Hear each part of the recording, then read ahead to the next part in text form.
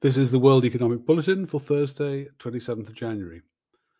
Today we have the sighting shot estimate for fourth quarter US GDP, and I'm going to look at it to see what it tells us about the US cyclical position first, but then estimate what it means both for profits and for the valuation and likely direction of the S&P 500. In volume terms, GDP rose an annualized 6.9%, which was stronger than the 5.7% consensus expected, and a sharp acceleration from the 2.3% annualized in third quarter. But that strength is actually pretty misleading, since approximately 74% of the quarter-on-quarter growth recorded in fourth quarter came from a build-up of private inventories. There's no way of knowing how voluntary that build-up of inventories was. Remember, yesterday we reported December retail inventories up 4.4% after retail sales fell 1.9%, which doesn't sound very voluntary to me. Strip out inventory movements, and final sales of domestic product rose only 1.8% annualized, pretty much slowing to a crawl. Within that, the star was personal consumption, up 3.3%, but non-residential investment, the key factor, was running at just 2%, and residential investment actually fell 0.8%. So despite the headline growth rate, this was not then a strong result or one suggesting a strong cyclical impulse. Now let's switch to nominal growth, its breakdown, and to calculate what's happening to Kalecki profits, what's likely to happen in the coming year, and what that implies for equity market valuations. The principle behind the Kalecki profits equation is that corporate profits must be equal to net investment minus the savings imbalances of the rest of the economy. In practice, that means the government, the household sector, and interactions with other economies. Right, in the 12 months to the fourth quarter, profits fell 0.5% quarter-on-quarter and rose only 2.8% year-on-year. The main thing boosting profits during the pandemic was the extraordinary rise in government dissaving, that's the fiscal deficit, and the main factor now dragging it down is the continuing moderation of that fiscal deficit.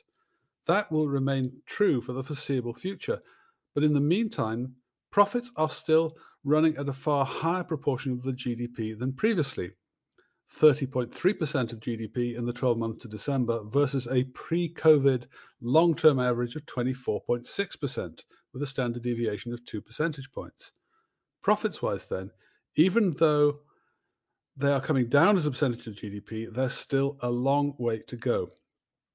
To put some numbers on it, quarter-on-quarter profits fell by 35 billion, with net investment rising 286 billion, and net household dissaving also rising 843 billion. But the fiscal deficit narrowed 768 billion, and net exports fell by 164 billion.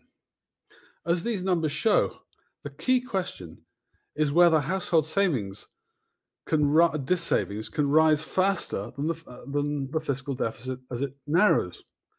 And I think it's unlikely. Savings rates are back to pre-COVID levels, and dissaving to GDP is running at 13.9% of GDP versus a pre-COVID average of 14.6%. There's not a great deal of room then. So I think profits will remain under pressure in the short and medium term. What does today's numbers do for S&P valuations? The Coldwater Slow model considers that an asset is fairly valued when it maintains its value relative to the economy. In practice, I take the Kalecki profits and discount them based on long-term nominal GDP growth rates and volatilities. And that model has tracked the S&P well since 1990 and continued to do so last year. On that basis, it told us the S&P was approximately 10% overvalued at year-end when it was at 4,766, and even if profits stabilize, which I don't think they will, then it's still about 3% overvalued today. If profits continue to fall, so will that valuation.